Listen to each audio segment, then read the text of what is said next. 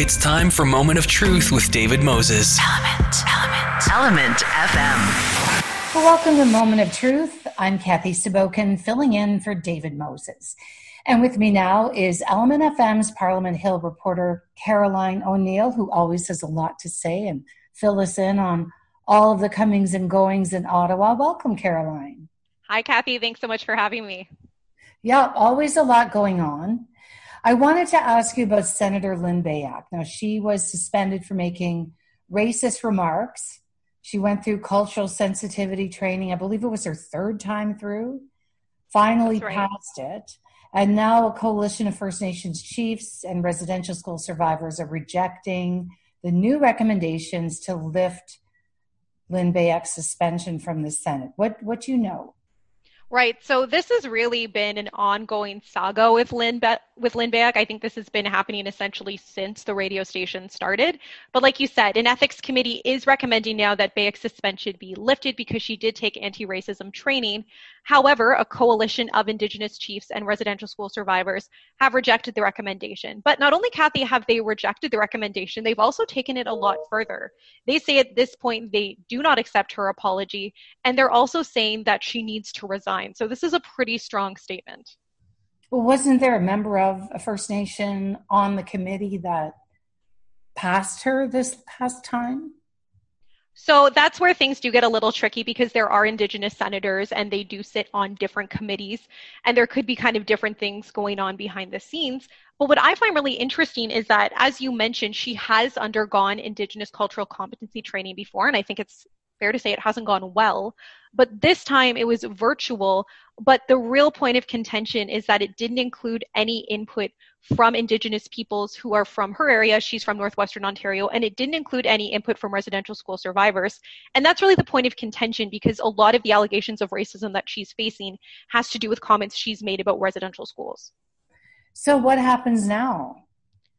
That is a really great question. It's really hard for a senator to be thrown out of Senate. Essentially, it's very easy to stay a senator, I think perhaps is a better way to do it. Like, I think one of the few ways that you could lose a position as a senator, for instance, would be if you've become insolvent. That would be one way. But, people are calling for her to resign. I don't necessarily know that she will. She has been at the center of this firestorm for quite some time, fielding media calls, fielding these allegations of racism, and she hasn't seemed to want to leave then, so I don't necessarily know if she will. Now, the one difference is that she has apologized for posting derogatory letters about Indigenous people, so this was when she was essentially funding and looking for people who would have something to say that aligned with her views and posted on her website, which she didn't take down. She originally doubled down on that, so I think that's the one change, but essentially a lot might not happen now. Yeah, one wonders what's going on in her mind. Why is she being so stubborn about this? That's what I get. Well, and I think a lot of people do really want to know why this is something you would dig into, especially when you have Indigenous colleagues who have been so vocal about racism in Canada and especially racism toward Indigenous peoples. I also think, it was one thing that she's been stubborn for essentially 2 years, but now she's being stubborn amidst a global crisis about racism and systemic racism, but also a global conversation about how do we move forward.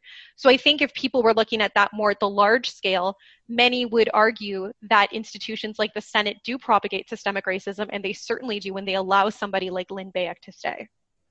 Can a senator be fired? Essentially, you can't be fired. There are very specific issues, like I said, if you were to become insolvent, but it's pretty easy to stay a senator. I think one would argue that if she was going to be fired, she would have already been, but she hasn't been. Okay, well, staying in this Indigenous space for now, the government says it's working toward a new legislative framework to improve the relationship between police and Indigenous people. And Public Safety Minister Bill Blair has a lot to say about that. What can you tell us? He does have a lot to say, and obviously somebody like Bill Blair would have a large stake in the game because he had a full career in policing. But basically, he says that it is time for First Nations policing to become considered an essential service. He is not the first person to say that. I think it's really important to note that Indigenous leaders have been advocating for this for years. Again, I do think the global conversations that have then led to more of a scrutiny on Canada's policing practices have really led to this moment, because I don't necessarily think Bill Blair would be someone to speak in a way that comes out against the police, but he says that they should co-develop a legislative framework that recognizes Indigenous policing as an essential service. That's really interesting because policing on First Nations is not under the same provincial rules as the rest of the police forces. And just recently on Six Nations, there were a couple of young people who put forth this argument of who's going to police the police on First Nations. I think this really does kind of look at this broader question, right? What we're learning is how complex these systems are and how difficult it can be to untangle systemic racism from within these systems. I also think it really looks at a lot of different questions, right? So first of all, like you said, there is that accountability factor, right? People will still be questioning, well, what if there were issues with a policing service there?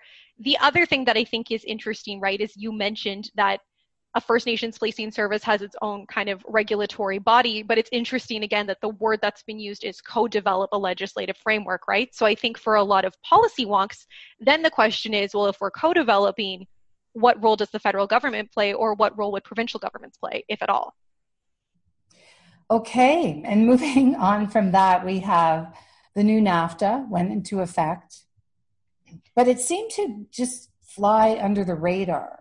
2020, I think, has been one heck of a year. So I remember that the USMCA or CUSMA, depending on who you are, I guess, if semantics are your thing, was one of the biggest stories. And given COVID-19 and given systemic racism and given all of these other massive stories, this just kind of seemed to be like a very minor story in comparison. But I do think in many ways, this is very much the story of our current economy, which can only be tied back to COVID-19. Yes. Now, speaking of economy, before COVID-19 hit, we had all of the protests against Trans Mountain Pipeline, which was affecting our economy. And on top of that, then we have COVID. So it's going to be interesting how we come out the other side of all this. That's right. So Statistics Canada actually said, it released a report earlier this week saying that April had a historic low and there was a real drop in our gross domestic product. But it did say that you do see those numbers start to turn around in May. But March and April have really had some staggering numbers in our nation's history. They sure have. And now the First Nations are trying to appeal the Trans Mountain Pipeline again. And just recently, the government said no. Right. So the Supreme Court of Canada did turn down that appeal, which was some big news coming out of earlier last week. But one of the things that I think is really interesting that often comes along with the Supreme Court of Canada ruling is that they don't explain why. So I think there are lots of people who have some questions, but those questions aren't necessarily going to be answered by anybody sitting on the bench. Well, what else is happening up on Parliament Hill? When do the politicians go on break? So technically the politicians are on break now. The House of Commons did wrap up in the summer in June. However, they will be reconvening for about 4 one-day sittings throughout this summer. Now, I guess one would technically make the argument that a good member of Parliament should never be on vacation. That's why some people argue there shouldn't be lifetime politicians. And that's because you do have to go back to your home riding, right? So you spend so much time here in Ottawa, so much time on the Hill, that it's also really important that it's balanced out by the time that you do spend in your riding. And that doesn't just mean at home or at the cottage, right? That means going into the different communities that make up your riding and seeing how people are doing. And I would say, Kathy, that actually the summer season is probably the month to do that. You have things like farmers markets. If you're in maybe some more rural areas, you would have things like different festivals, you would have powwows to go to. And those are all really great ways to get face time with your constituents. But all of that's been taken away, right? I mean, you could still go to a farmer's market, but you're not necessarily going to sit and have those close conversations right now. And especially if you're a politician, right? You are also supposed to be role modeling the appropriate behavior during the pandemic. Absolutely. Well, some of the farmers markets are reopening around the Toronto area. And and there are some reopening here, but I still think it would be hard to maybe like have a coffee and have a chat. Exactly. Maybe you could go in with a mask on. Maybe you could. One thing we've actually seen some of our city councillors do here in Ottawa is that they've offered virtual coffee hours, and they ask everybody to pour a cup of their own favorite local brew and chat that way. And again, we do know that Zoom can hold up to 100 people, so it could be an interesting way for members of Parliament to still get that face time. Yeah, it's a good idea. Very good idea. Well, what's going to happen with all of our COVID updates if everyone's on vacation? Again, I don't think everyone is necessarily on vacation, but that is something that we've heard the Prime Minister won't be offering these daily updates anymore. So we do have things like all of the reporting databases. So you could head over to the Ontario's website a few times a day and you could get an update there. You could do things federally, and we will hear from people when we need to. So somebody like, Dr. Theresa Tam, she's not an elected member of parliament or an elected official, so she's not on vacation. Or in your different public health units, right, your top doctors for your city or for the province aren't on vacation either. So they will still be checking in, and it will really still be on our elected officials to make themselves public. So if somebody, say, sits on a health committee or sits on the COVID-19 Rapid Response Committee, they still need to be monitoring that. And it's also worth noting that several members of parliament are also alternates for that committee, so they'll be monitoring those things too. A vacation. Vacation would be nice. I think a lot of people argue that vacation would be nice. Now, here in Ontario, we've really been encouraged by Tourism Minister Lisa MacLeod to have more of a staycation. So I think that's something lots of people will be looking to. But in my opinion, I do think that a member of parliament who's really into the work wouldn't necessarily be on vacation right now. Maybe they take a few weeks, but I think summer is definitely the time that you reconnect with your constituency. Okay, and speaking of vacation, you're going to be using some of your vacation to set up a new course for Carleton University. What's happening? Yeah, that's right. So I'm going to be teaching at Carleton University's School of Journalism and Communications. A few years ago, they launched a new program called the Bachelor of Media Production and Design, and I will be teaching a course on social media and storytelling and how the two really do come together to create a compelling narrative. That's pretty exciting, Caroline. And thank you. You're going to be launching the inaugural course. That's right, in 2021. So exciting. Thank you, Thank you so much. It's always a pleasure to catch up with you, Caroline. Thank you. And we'll be back in a little bit where we'll be chatting with Janani Sivaraj, Darby McGrath, and Ryan Plummer all about green spaces and how urban areas can implement green spaces in a post-COVID-19 world. Now back to Moment of Truth with David Moses. Element FM. This is Moment of Truth with David Moses. I'm Caroline O'Neill, filling in today from our Ottawa station while David Moses is off. And today we are here to talk about green spaces. And joining me, I have Janani Sivaraj, Darby McGrath, and Ryan Plummer, all here to talk about the importance of green spaces and how we move forward in a post-pandemic world. Now, together, they have authored How Cities Can Add Accessible Green Space in a Post-Coronavirus World for the Conversation. Thank you all for joining me today. Thanks for having us. Thank you for having us, yes. Now, Darby, Ryan, and Janani, I wanted to start things off with the importance of green spaces, specifically in urban areas. What is it that they bring to cities?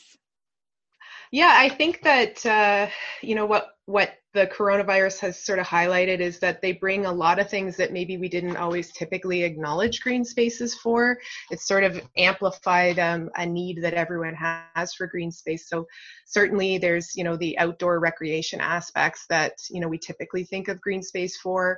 But during this, the lockdown where we had parks where people couldn't access them or, very brief interludes in parks, I think there has been a lot of other mental health and psychological benefits that people have really been acknowledging them for. So those are the things that, have always been there, but maybe we're just really starting to recognize that inherent value and really giving, credit where credit is due to green space.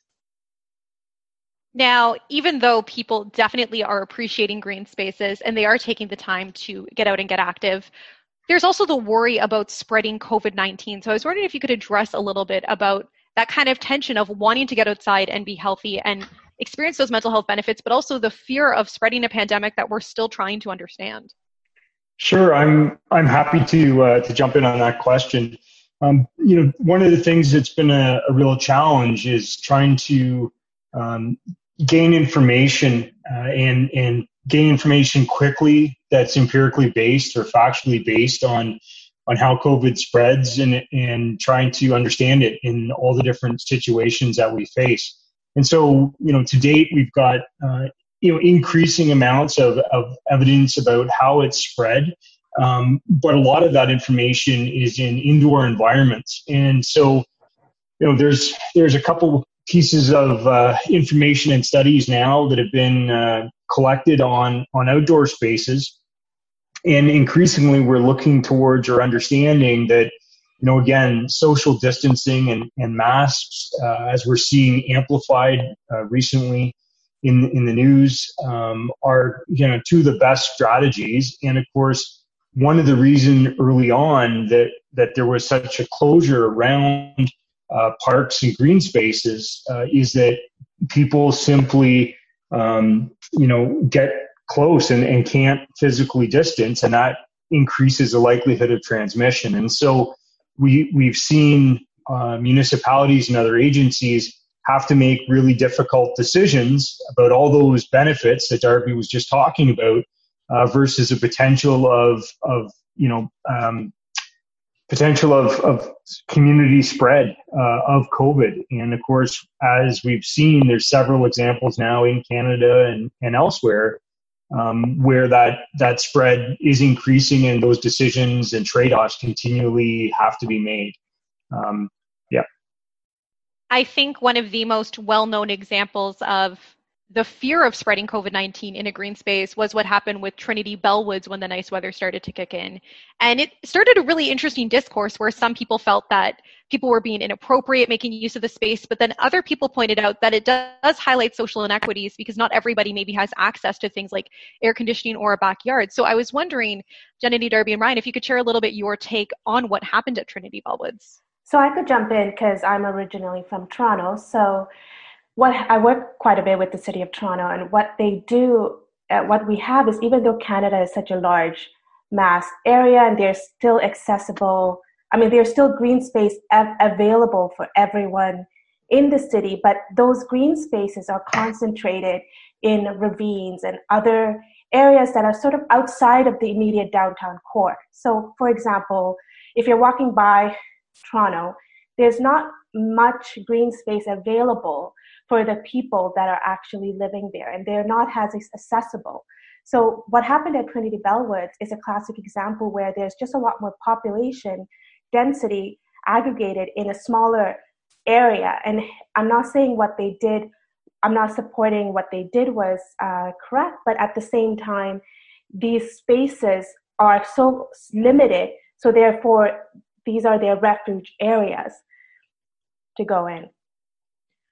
One of the things... go ahead, Ryan. Sorry, Carolyn. I was just going to add one other thing. There's some fascinating work which we actually incorporated, and the timing was perfect just when our piece came out with the work that's been done from folks in Toronto, where they actually looked at the distance that would be required to observe safe social distancing guidelines and how many census tracts in Toronto with their current green space would actually meet those. And what we see, from those types of analyses is that, you can't look at the average amount of green space that's available in a population. When you start applying things like social distancing, it really highlights that there are large sections of cities where we can't adequately social distance. Even if people did their very best, we simply don't have enough green space. So, there's some really fascinating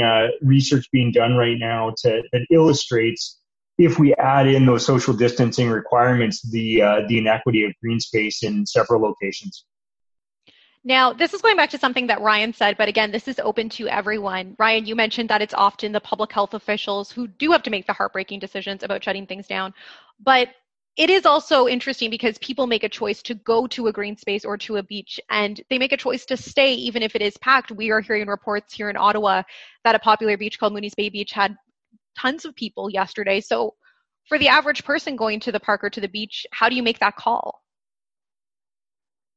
Yeah, I think that's really challenging right now. And certainly as the weather gets better, this is going to be a challenge for everyone, wanting to get their families outside and to be spending that time out in those areas. And where there are those limitations, I think, people are obligated to make those socially responsible choices. And that's only going to be exacerbated as the summer goes on, I think. And certainly, the point that you made, Carolyn, about, not having air conditioning in people's homes and things like that, like this is really going to push people out into those public areas. And so, yeah, I mean, it's a really tough call, because I think that I don't think that there is an easy solution for people when we have these limitations on, we have a fixed boundary of green space for a lot of cities in Canada, and being able to, give your family or, people that you want to, spend time with outside, like having those times together is going to be important for mental health as well. So, yeah, I wish I had an easy answer there, but I think it's something that will continue to be challenged throughout the summer. And I would just add there that, I mean, from a social science perspective, our policy mechanisms to influence or shape, individual choice and behavior, those are also being challenged. So, for example, Grand Bend recently, I believe they had 250 bylaw infractions, because on the beach, individuals, trying to get outside and enjoy the summer, and they're going to now have to make a hard choice whether they shut the beach entirely and cut off access. Wainfleet, where I'm coming to you from, a small part of Niagara, we've recently had challenges here where folks are parking on the road and causing all kinds of other safety risks in addition to the spread of COVID, trying to access the beach. And the township here has increased their fines, trying to make it safe for the public. So it is a really challenging public policy discourse and decision that I think is going to only intensify going forward. We know that there really aren't a lot of easy answers when it does come to this topic, but one small step we've seen are some places have started to implement social distancing circles. So again, for instance, that's present over at Trinity Bellwoods Park, as well as here in Ottawa at the Mooney's Bay Beach. I'm curious to get your take on social distancing circles. Okay, so these circles are obviously some necessary things that have to put in place to show people what the social distancing actually mean. And I feel like these circles do help people sort of remain in their little pouch or their little space, and they still are available to enjoy the green space and have their family gatherings while abiding by these social distancing rules. I mean, it's definitely not that attractive, but it is definitely doing the job. So in my opinion, it is kind of good to have these kind of circles or some sort of like arbitrary signs so that people are aware that these are still in effect and they're still be able to gain the benefits that the green space and trees do provide them. Jenny, these are piloted in a few cities right now. Do you think that these should be more of a standard practice across the province? I can't comment on that because I'm not a planner, but in terms of, I'm not a public health official as well, but in terms of public health measures that I'm seeing, I do see that there is quite a bit of progress. And I when I do pass by Trinity Bellwoods now, I do see people abiding by the rules, but while still enjoying these green space and green benefits. So I mean, it could potentially work to help the situation in stopping the transmission of COVID and giving people what social distancing means. So it does help the situation, in my opinion. Yeah, and just to jump in there, like as a mother of two young children, under 6, trying to present, the social distancing bubble concept to kids is very challenging. And so I think, for anyone that's trying to take their children outside, as Janani said, it's, maybe not the most attractive way to lay it out, but for my children, I think something like that would be very effective, because we're always trying to explain this concept of 6 feet or, some kind of arbitrary measure to like a 3-year-old, like a bubble. The circle drawn can, I think, be very effective, especially if, people are trying to take young families out and explain what that means, like giving other people their space as well. In the conversation piece, you all write that green spaces are important always, and while we might be appreciating them all the more during COVID-19, they have lots of different positive impacts. And one of the things that you talk about is the impact green spaces have on climate change in urban areas. So I'm wondering if you could speak a little bit about the impacts that they do have. So urban spaces and trees, like some of my own research looked at like heat mitigation and UV protection under trees. So they offer like physical health benefits. But what's very integral that the piece kind of talked about is using like an ecosystem-based approach, which is kind of relatively new in terms of thinking about it in urban forest management concept.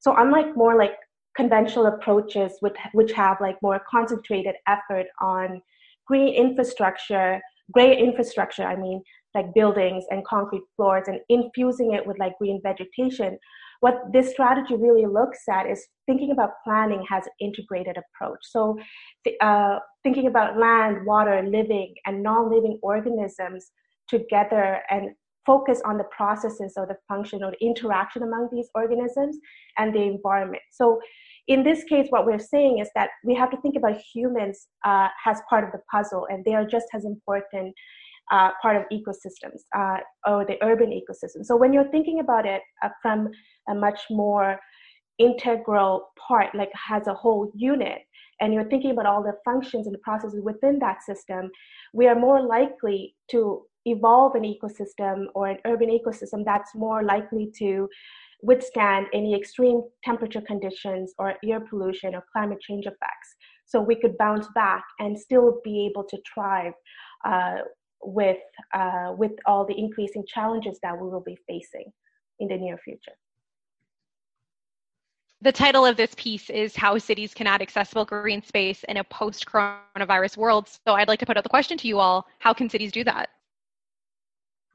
Sure, I can jump in and at least start to tackle this question, because it's certainly something that I think is, we're only at this start of this conversation, certainly. And I think the first thing that cities are really going to have to do is to start to understand, how much green space they have right now. So thinking, across the entire city, like what is the footprint of that space. And then certainly, we talk a little bit about some examples in the Netherlands where, they're looking at that green space, not just in terms of, the footprint, but also in terms of its accessibility. So, examples where they're looking at what is the green space per household, certainly, but how easy is it to access that green space from where you are within the city? So at any given point, thinking about the equity for people to be able to access that. So it's not just, if someone has their own vehicle or, it's only accessible by public transport, because that's been challenging as well, as public transit was certainly an area where, we certainly don't have a lot of folks trying to use that right now, or at least at the beginning of the lockdown. So I think for cities to start understanding where they are in terms of green space and their projected population density, you can really start to set targets around where you can go from there. So understanding where those inequities are is really an important first step.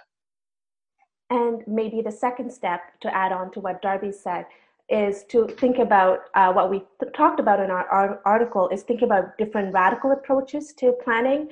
So like really looking at below ground infrastructure. So that includes the soil and improving the soil conditions to be able to withstand tree growth and canopy growth in the cities, and to support different ecosystem systems within the city as for example, Toronto have their biodiversity strategy, which focuses on increasing biodiversity in the cities, or the pockets within the cities to withstand climate change and other global environmental challenges that we may be facing in the near future. So really thinking about different approaches than just incrementally adding green space within cities, but thinking about how we can maintain these trees and maintain these green space and biodiversity over time.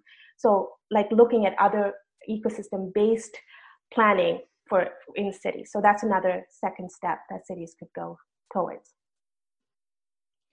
One of the examples Darby cited was in the Netherlands, where you write about a city that is described as an example of a resilience nexus that does occur when you can support climate change adaptation and have a healthy, livable urban environment. From that specific case study, is there anything you would like to see be implemented in Canadian cities? Sure, I can jump in here. Yeah, I think that one of the things that we see in the European countries where they're doing this, they're taking this kind of ecosystem approach, is that it does really consider ecosystem services, as part of the primary planning process. So that's something we talk about. And Janani had just given a really good example of, is to think about, when we're laying out cities, when you have the opportunity to do some kind of new design, or you have new developments that are cropping up, is to have some kind of green infrastructure plan that is incorporated at the very beginning. So, I think we use the phrase, they think about ecosystems services first and often, and that really is the case. And that's where the efficacy comes in, because once they have set those planning targets around green infrastructure, they're now benchmarking against them. And that's something that is, it's rolling all the way up to certainly at their federal level, and then across the EU in general. They're looking at how they can add this green space in, and then they're certainly looking at critical milestones to see if they're actually reaching those targets or not. In the current space that we're in, I've noticed a lot of the public have been very action-oriented. So for people who do care about the future of green spaces in their city, what are some first steps that they could take right now? I think that's a great point. Thank you.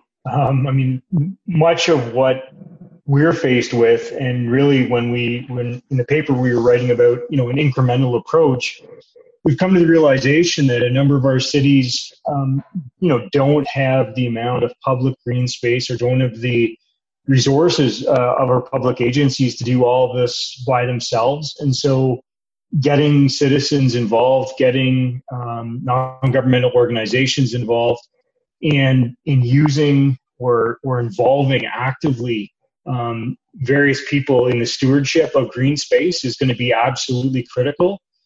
So that can be something as simple as, thinking about your own property, your own backyard. If you're a resident and a homeowner, that can be community gardens, for example, and what they can contribute. Could be businesses and doing hard and softscaping, thinking about, blue infrastructure or water reuse. All different approaches, or collaborating around ecosystem restoration in public places. So there's a number of things that people can do to become stewards of green space in cities, and only by collaborating together can we actually start hitting some of those targets to make demonstrable changes to moving forward. I'd like to end things on more of a personal note. You've mentioned in your piece, and both here with me today, about how much green spaces do matter to people. So I'm curious, what are some of the positive benefits that you experience when you access your own green spaces? So for example, like when I'm working in my little four-walled office working from home, I really like sitting out on the porch or in the backyard, and I feel the change of scenery and the change of space actually makes me concentrate better. And even studies have shown that people feel better, they actually connect better when they have trees or exposure to trees. Children actually perform academically well when they're exposed to tree vegetation. This is a paper that I wrote, and with the Toronto District School Board.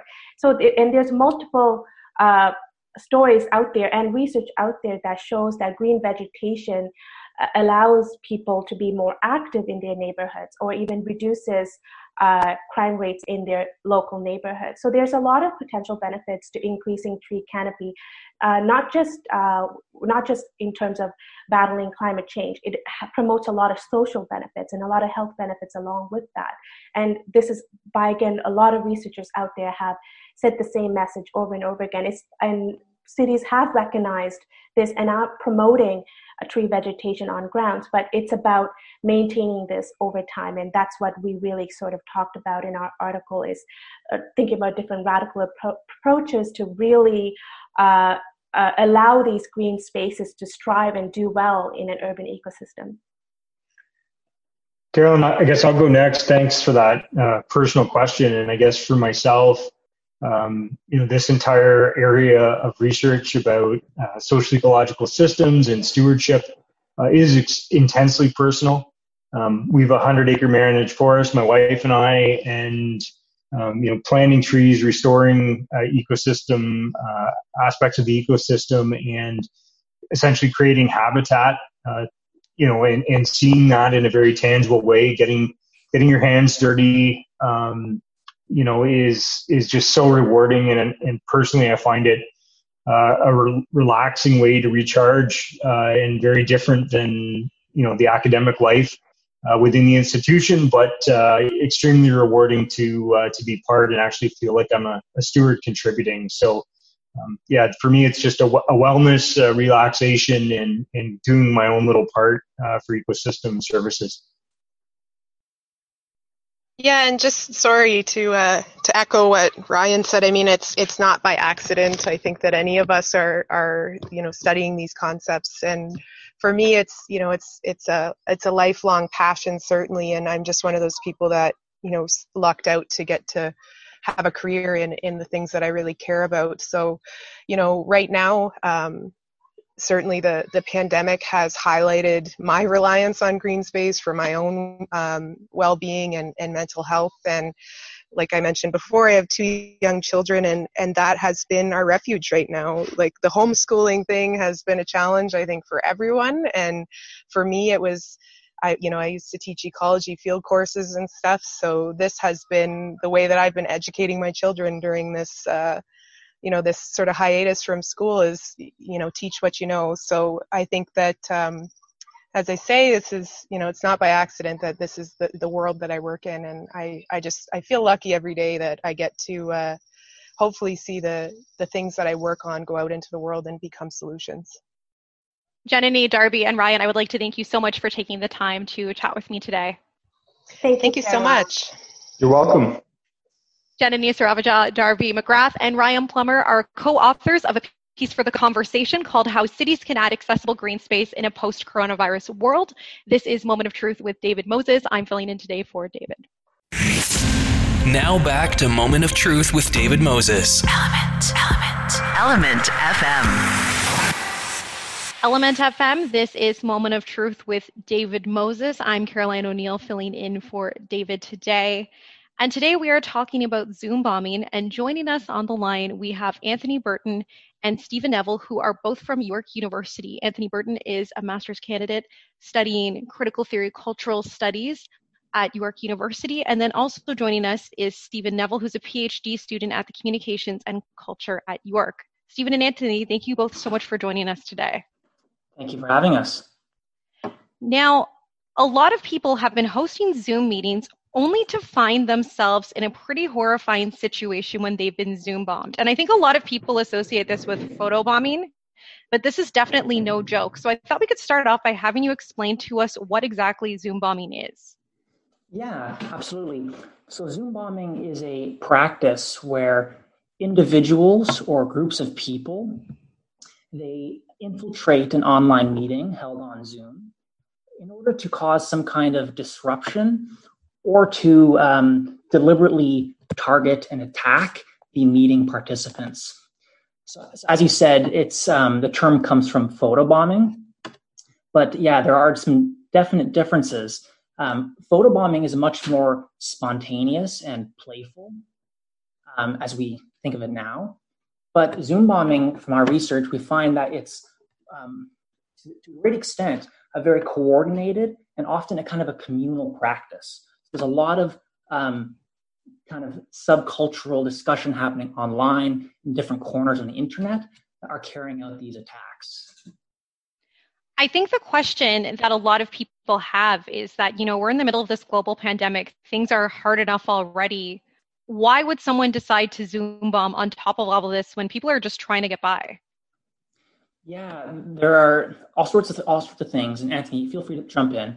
But we have looked for what the motivations are for these Zoom bombs, and to an extent, it's just for a laugh. It's a typical prank. A great deal of the perpetrators are kind of youthful, high school aged boys or young men who are just trying to provoke someone to get a laugh out of it. But in other cases, there are more malicious cases where there's a clear intention to provoke marginalized groups. So that's been quite a bit of the media attention around this, is folks who are already marginalized in our communities being attacked online. So things like Holocaust Memorial Service was attacked with anti-Semitic slurs. African-American teachers have been attacked with Black racism. Narcotics Anonymous or Alcoholics Anonymous meetings have been attacked, where people kind of ridicule the addiction and recovery issues they face. So these are the kind of the different motivations in why someone's carrying out these attacks. A lot of it also has to do with finding new ways to for these attackers to entertain themselves, because like most people, they also are cooped up at home, feeling probably quite bored and isolated, and they're using this as an opportunity to connect with different online trolls to attack these victims. Yeah, I think with you saying, bring up the trolling there, like that trolling has as a sort of just the practice of, for lack of a better term, messing with people and just causing disruption for the sake of it. It's had all these different manifestations since we've all been networked, and it's the entertainment aspect of this is really just, you don't really have like a face or a name to the victim. They're really just the meeting, a Zoom code, and it's just kind of a boredom thing where it falls within the tradition of just trolling for the sake of just causing disruption in that sense. So we end up finding that a lot of these targeted communities are disadvantaged for whatever particular reason, as Steve mentioned, it just sort of extends from the propensity to troll as a way of just sort of entertaining oneself in the face of, we are all online. There are targets available on this sort of new realm of Zoom meetings that someone happens to be able to jump in on. Anthony and Stephen, you were both co-authors on a piece in The Conversation that looked at the fact that, as you both mentioned, a lot of these impact marginalized communities, especially through racist and misogynist attacks. And we are in the middle of Black Lives Matter movement that has really sparked a movement across the world. I'm wondering, have you noticed kind of more of these attacks happening in light of what's been going on with Black Lives Matter?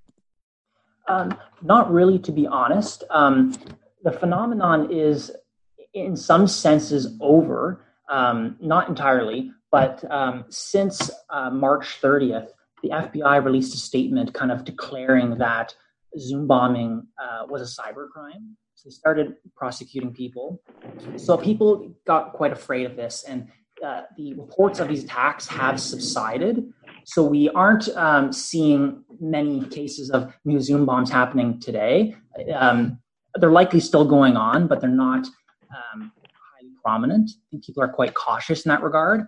But Zoom bombing is very much still alive if you go to entertainment platforms such as YouTube or TikTok.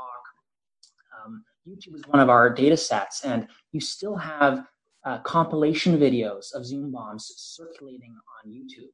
So what those are, just the I'll use scare quotes here, the funniest moments of Zoom bombs, where someone's assembled their favorite cases of this.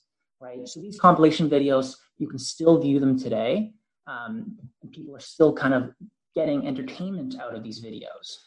And there are many cases of Black racism on these YouTube compilations. Some of them are just typical racial slurs, but there are other cases where the attacker takes control of the basically the whiteboard function on Zoom, where a teacher might be using a whiteboard function for a lesson.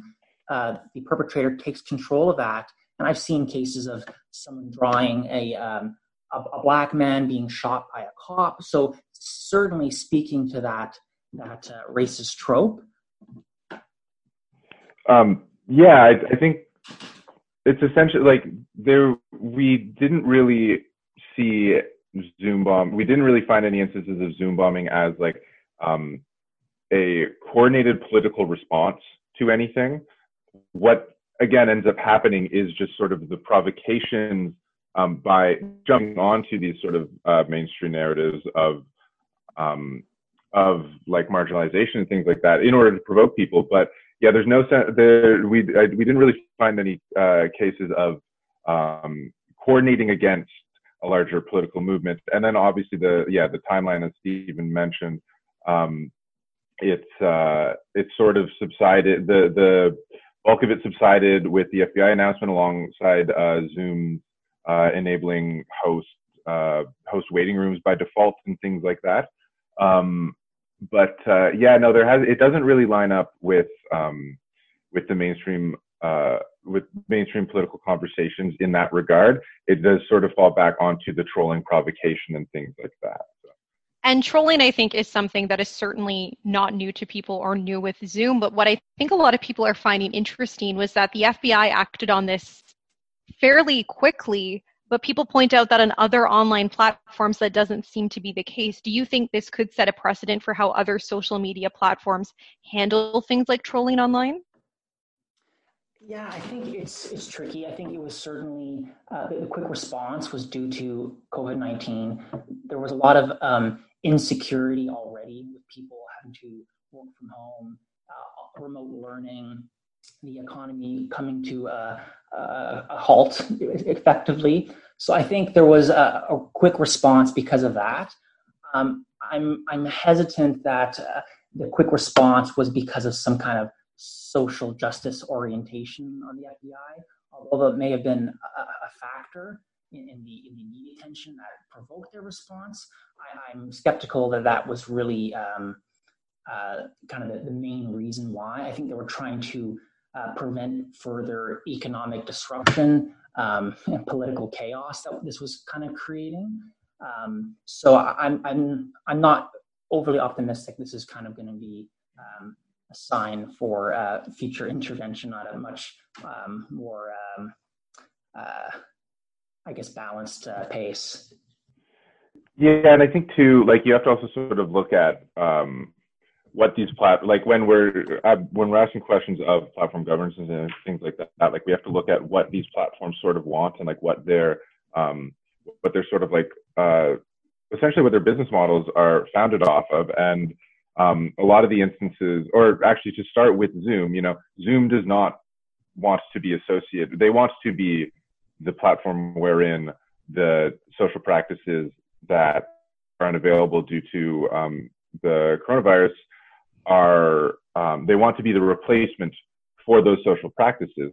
Whereas a lot of these other platforms where hate speech is rampant and we have these histories of problematic engagement with them, they've been in discussions with they've been mired in these discussions for years now. We obviously see that Facebook, Google, and YouTube are all very focused on mitigating COVID-19 misinformation, whether that's a response to the increased lens on sort of far-right extremist politics that really sort of came to the forefront last year. Like we can only speculate, but I think it does sort of come down. Yeah, I'm with Steve in that I'm not necessarily optimistic that this is pointing to a sea change, because it does require a lot of coordination and cooperation on the part of the infrastructure's administrators, essentially.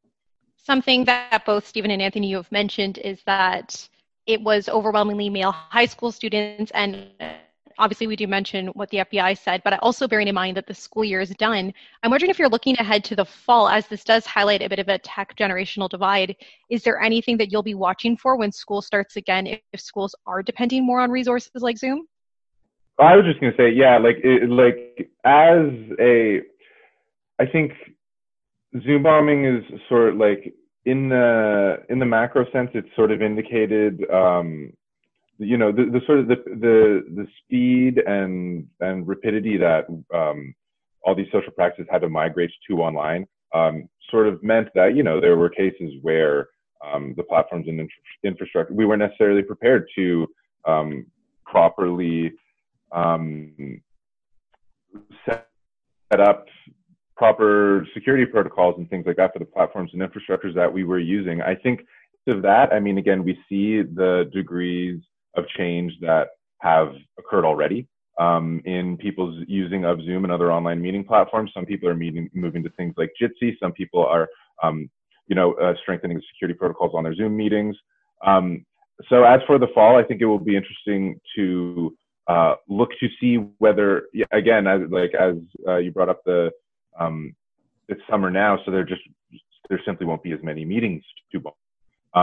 But is this a time wherein organizations that are using these infrastructures, it's the time that they're going to sort of strengthen and prioritize the security of these infrastructures?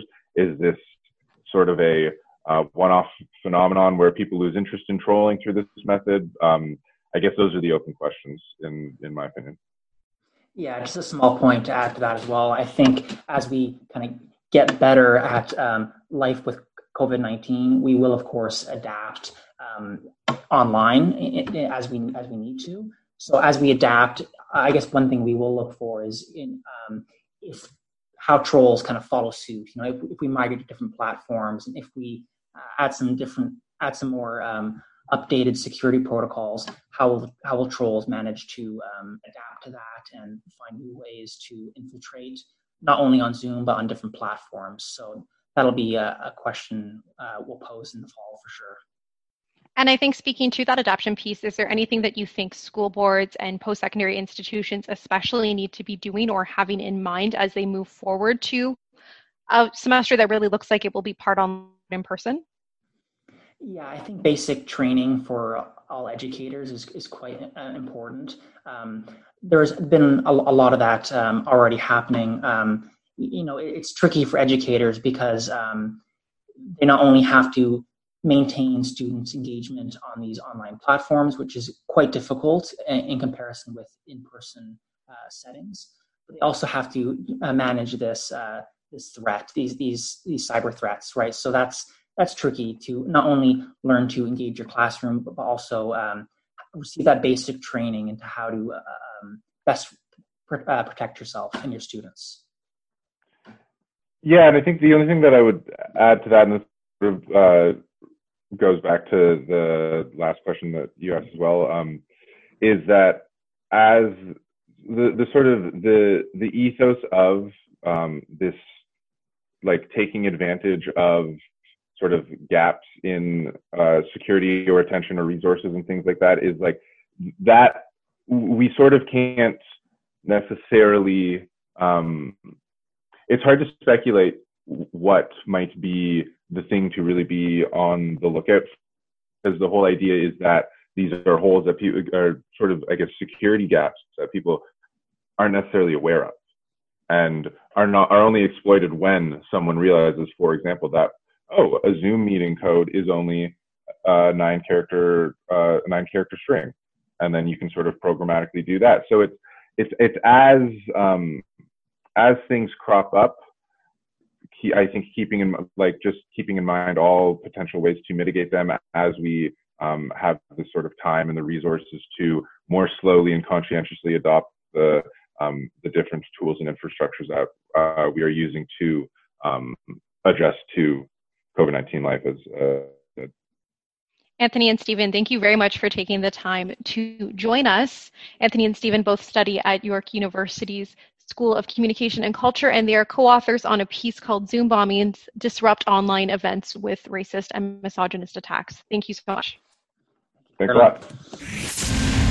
This has been Moment of Truth with David Moses. Element FM.